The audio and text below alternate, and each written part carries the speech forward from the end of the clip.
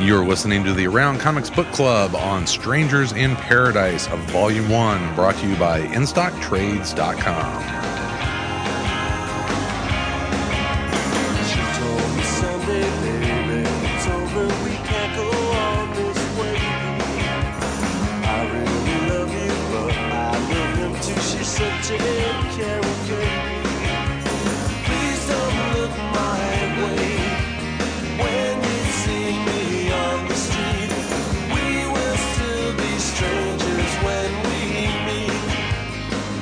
From Chicago, this is Around Comics, the comic culture podcast, where each week our revolving panel of guests talk about everything in and around the world of comic books and comics culture. And Around Comics is recorded at Dark Tower Comics and Collectibles, located at 4835 Northwestern Avenue in Chicago. 4 years, I still can't get that right.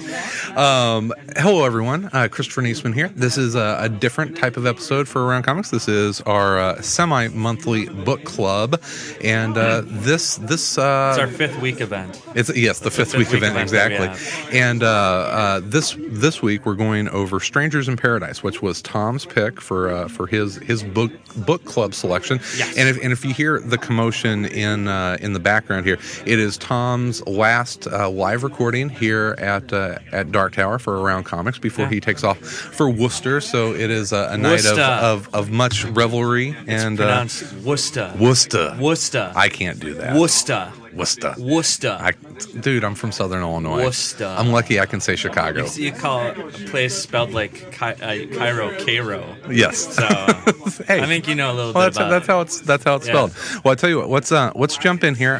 First of all, Strangers in Paradise, Volume 1 is the book that we're talking about. The pocket book. It was the pocket book, and InStockTrades.com was kind enough to sponsor this book club, like they do all of our book clubs, and you can still get this through this week. This comes out on Thursday, Friday. If you have not read this and we pique your interest in it, you can head over to InStockTrades.com and pick this up for 47% off the cover price, which makes it cheap. Yeah, good stuff. Cheap. Mm-hmm.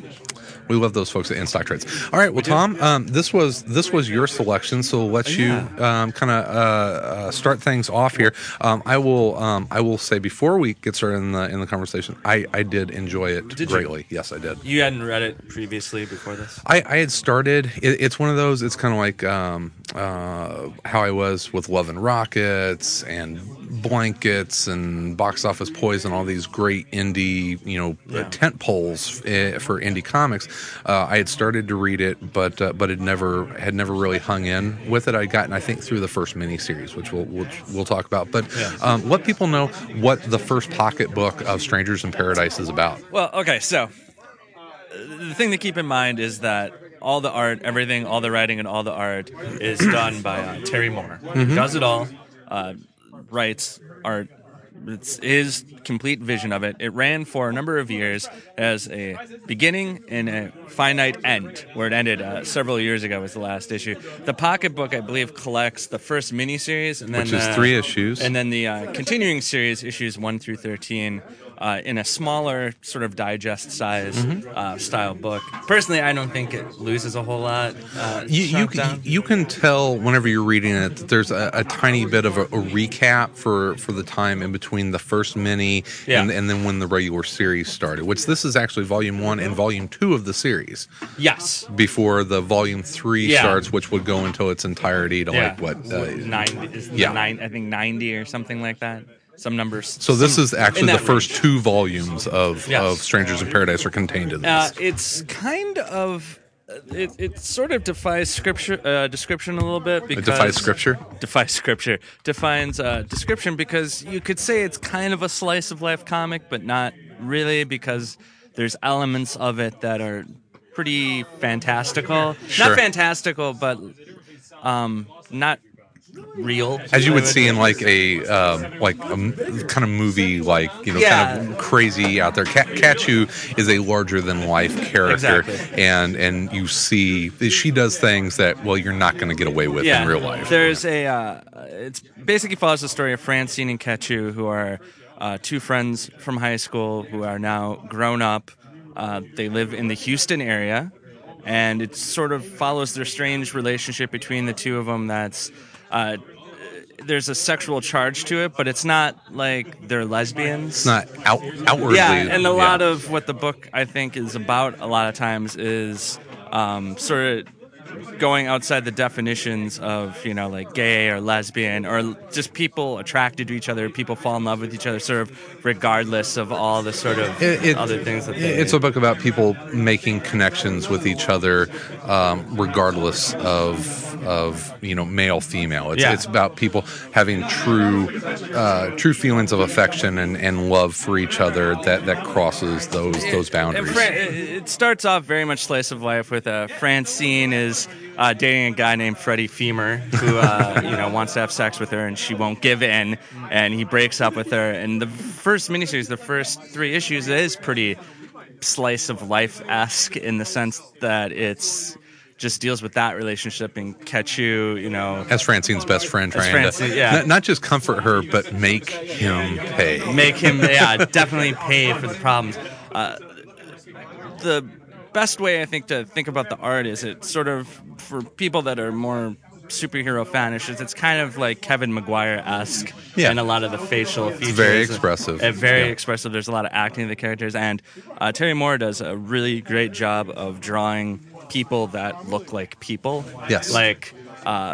And making them look attractive without it being the comic booky attractiveness. And it goes to this several times in this first pocketbook that Francine is a little chunky, but you know what?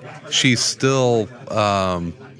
She still has this aura that attracts people to her, and it's I really like the way that Terry Moore did that. It's like you don't have to have this perfect hourglass, very idealized comic book figure and physique to be attractive, and they address that. The closest you get to that in here is a mafia enforcer who's a woman. It's the closest you get to the comic book sort of idea of what the Power Girl type. Yeah, physique. Exactly. That's the only time you really get close to that sort of thing. And like I just mentioned, eventually there's mafia undertones mixed in. You find out that Ketchu was a prostitute. Mm-hmm. And she... no, not a prostitute. She was a high-end escort. Who was involved in the stealing of some money from a very rich mafia-involved person.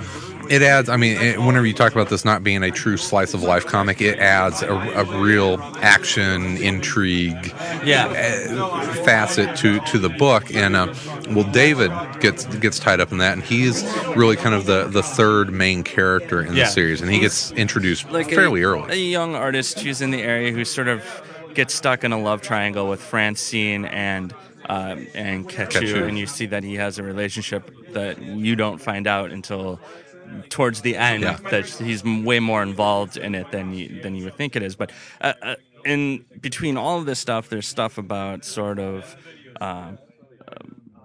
AIDS and art and all the sort of different touchstones of when it was modern written. Culture. Yeah. When was this written? Oh, I can't remember. It's 90s mostly. It's really early 90s is when it, or beginning of the decade, and that was obviously a much bigger in forward conscience of society was AIDS, as we were just kind of starting to figure out what this was all about, and it touches on that. And in the form of telling the story, they spend a significant amount of time doing things just outside of sequential storytelling.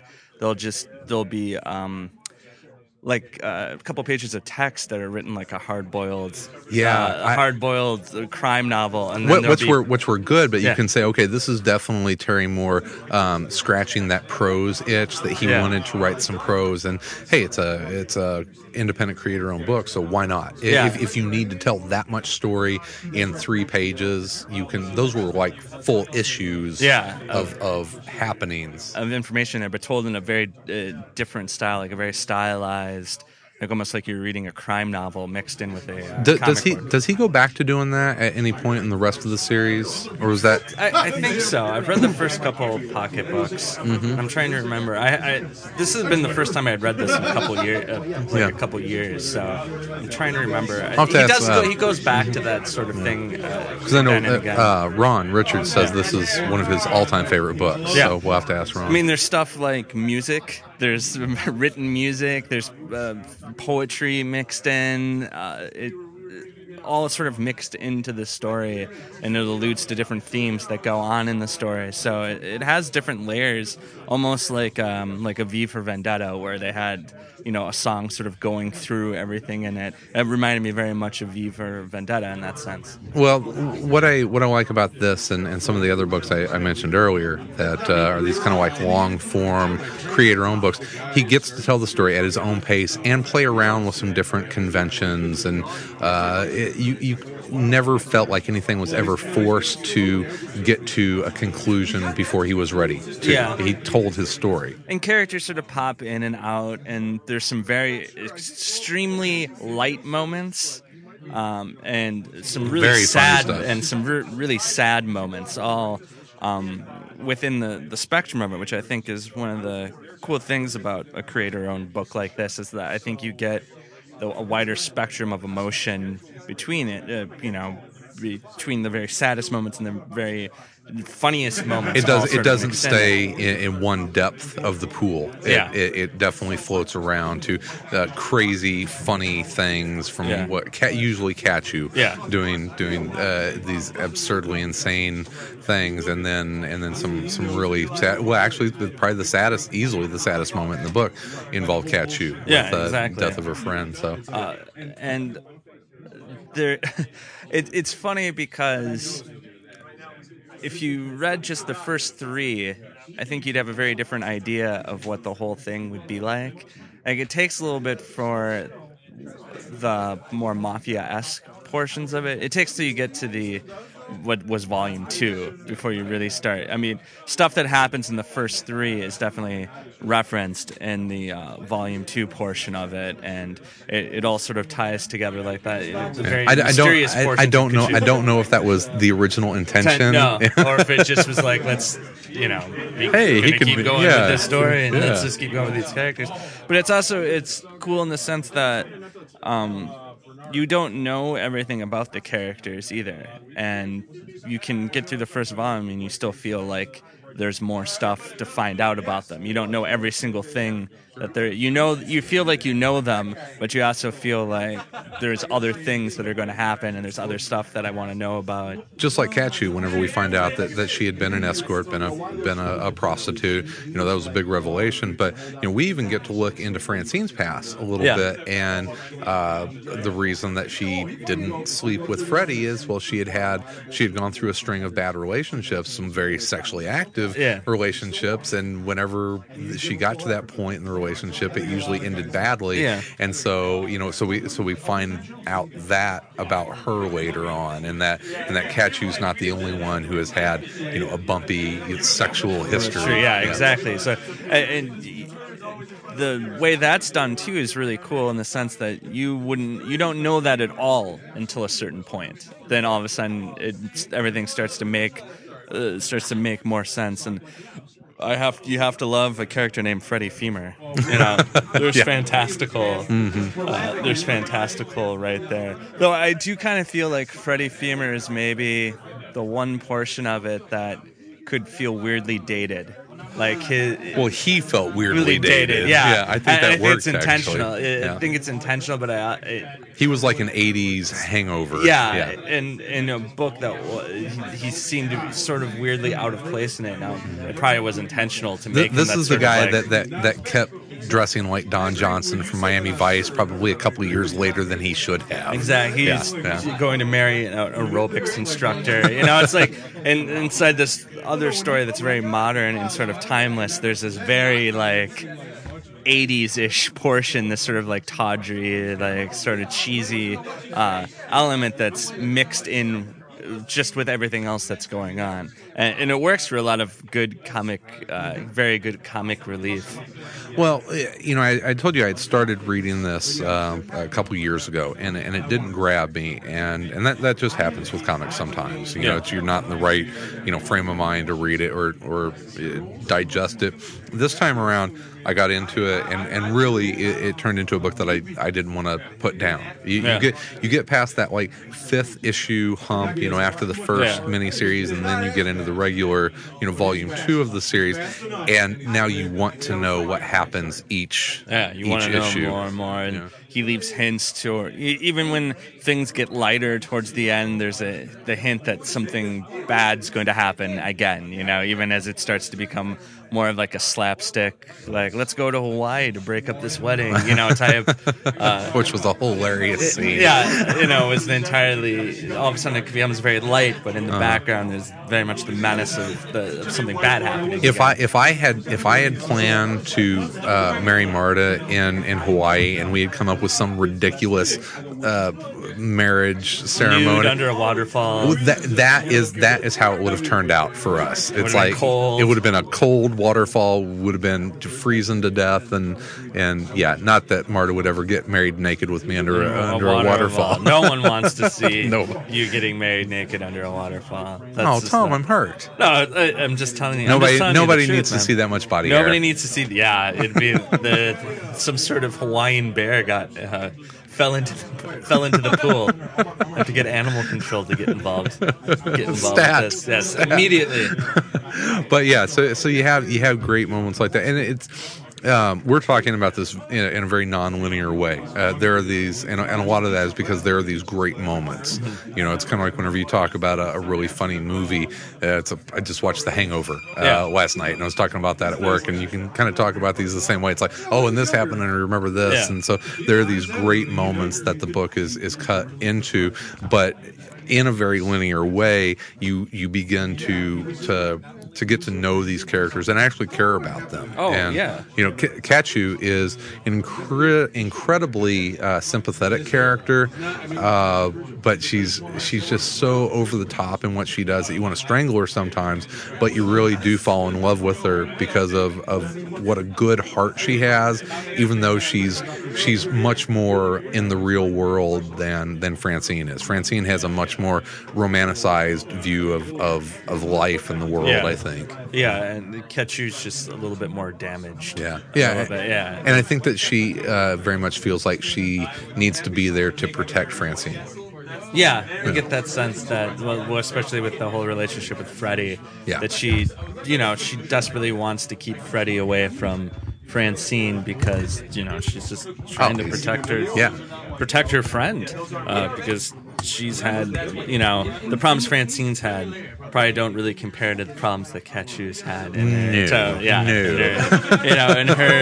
her history. And just in flipping through the book, I also want to mention that Terry Moore draws a crying woman pretty well. He draws anything with emotion, and this was a really emotional book. I mean, it's all built on. I mean, because there are no superheroes, there are no, you have the crime, mafia story, but this book is all about the emotional states of these people, from being overjoyed to distressed to everything. It goes across the spectrum, and he captures every one of those emotions. It's amazing, and he pulls all the soap opera tricks of just when you think Francine and Kachu are going to be like, we're in love with each other, we're a couple, something happens that... Here comes David. Yeah, here comes David. Here's something to not let that happen. So that tension's always sort of present. And you kind of root for David, but at that point, you're rooting for Francine and Kachu to be happy with each other. And so it kind of catches you as the reader. It's like, I don't know which way I want this to go. Yeah, there's not like the evil boyfriend. He's a good guy. He's a good guy. Yeah, there's not the evil one in the in the triangle where you're like, oh, I hope that person loses. I hope that person loses out. And it's an actual triangle. Yes. Yes, it is. Yes, it is. Very true. Very true. It could go any way. Any combo of the two is a possibility. Yeah. And we'll see later if I don't know if Francine and David ever have have feelings for each other. I'm So, not going to tell you. I could easily see that happening. Yeah, well, you could see a little bit that Francine was starting to worry that she was falling in love with David. Yeah, she did. She had that whole dream sequence. About, yeah. So, because Katchu was treating him like dirt, and I think that she felt very sorry for him, and maybe even felt a little bit like Katchu does about Francine, that she needed to kind of protect David, from Katchu breaking his heart. From her mad friend. Yeah. Evil. Absolutely crazy. Well, do we have anything else to say about Strangers in Paradise here? I think we're all good. Go read it, I guess, is the recommendation. Yeah. I enjoyed it. I enjoyed it mightily. Are you gonna keep going? Yes, I am. I don't know if I'm gonna jump right back. I guess I could jump right back in. Yeah. Heck, I might as well. I'll pick up the Volume 2 pocketbook and mix that in. I just took on the Lone Wolf and Cub. Oh, jeez. Which is I've got 26 volumes of that to go. So you're I'll have gonna be occupied for a long time. Well, reading love stories and stories about people being cut in half with Japanese swords. Yeah. I mean, you gotta balance things out. You gotta balance it all out. You don't want everything to be about getting chopped in half by a samurai sword. Well, I tell you what. Probably most of it. You probably want most of it to be, but not all of it. No one wants everything to be about getting chopped in half. Let me see here. You want to announce the next book club? You announce it. It's your pick. Let me get. It's in my bag. Here, you keep talking. Say something about it. Oh, okay. Hi, everyone. There's a lot of people in this store. It's sort of distracting, actually. All right. Okay. There it is. Okay. This will be, as we announced on Monday, this will be our last book club selection. Yes. And I'm being very selfish about this one. Yes. I'm dipping into my childhood nostalgia, and this is a book that I absolutely fell in love with when I was growing up. I was thinking about it. Archie. We've talked on the show a lot about stuff like Chaykin's American Flag, which influenced Sal so much, and The Badger, and you look at a bunch of the really awesome Nexus, all the great independent titles that were coming out in the mid and late 80s. I loved Alien Legion. All right, you've been talking about this a lot, my friend. It is. Now, my fear about this is whenever you suggest something to folks that you hold in such high regard from your childhood, you kind of fear that it's not going to hold up. I've been going back and rereading this. Now, still, I've got rose-colored glasses because I remember it so fondly, but I think it actually holds up really well, and it's pretty apparent that this has been pretty influential for a lot of the cosmic type stories that we read today. Guardians of the Galaxy, obviously, if you're a Fear Agent fan, I think that you'll dig this. Any sort of I think there's even like Green Lantern Corps vibe that you will get from this. Right. So our book club selection is the Alien Legion Omnibus Volume 1. It's from Dark Horse. What's it retail for? $24.95. $24.95, but there'll be a discount on this at instocktrades.com. So go and check that out. They usually do a 47% off the cover price, so you'll be looking at getting it for what is that, about $14 bucks? I don't know, Chris. I don't have a spread. I only do math through spreadsheets. I can't do math in my head. It's one of my favorite series of all time. It had been collected for a while through Checker, and then Dark Horse got the rights to reprint it, and they've done a wonderful job with the repackaging of it. The Checker collections, I didn't really like the coloring of the reproduction. These are really nice. Published it? Was it Epic? It was Epic. Yeah, absolutely. It was one of the longest running series at Epic. All right. So, and there was the original series, and they relaunched it, and then there was a bunch of minis. Ostrander, was it? No, not Ostrander.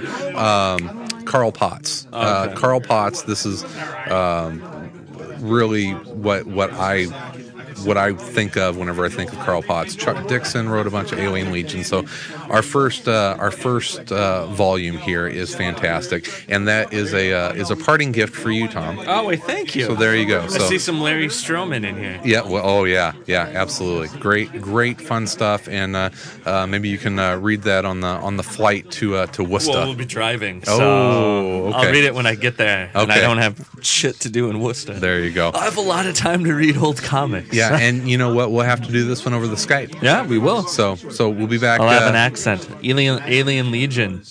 A bunch of spaceships. I'm trying to think of a war. I'm fighting a space war. There you go. Nice. So hopefully we'll be back in about a month, 6 weeks or Yeah. so. Just let me know whenever you're Fifth done week reading. event. Fifth week event. Fifth week event. Thank you so much for listening. Hope you enjoyed Strangers in Paradise. If you haven't read it, definitely high recommendation. Go out, pick it up, and then grab Alien Legion Omnibus Volume 1. You can get that at InStockTrades.com. And we'll be back again on Monday with Tom's last live Yeah. show here in Chicago. It's the last time I'll be alive. It's the last time I'll be live. Yeah, that's it. To hear. cutting the I cord. mean, it's always been recorded for you, the listener. You've never heard me live. You don't know what you've missed. It's all been edited out. Actually, all the I good think, stuff. and it looks like we're going on a high note. I think this is the most people we've ever had in this. You are loved. You are much loved, Tom. Yeah, I mean, there's lots of people here. Yeah, and two girls. Yeah, most ever showed up for anything with me. Two, even. Two. All right, folks. Thank you very much. Have a great rest of your week and weekend. We'll be back on Monday with another full-length episode. In the meantime, In between time. we'll be everywhere in And around. Alien Legion. Yeah, baby. What if Can't I just wait. get on? I'm just like, this book sucked, You'll Chris. break my heart, I and I'll can't. hang up. Even if I hated it, I don't think I could tell you. You I will think break my heart, and I'll hang up. I won't hate it.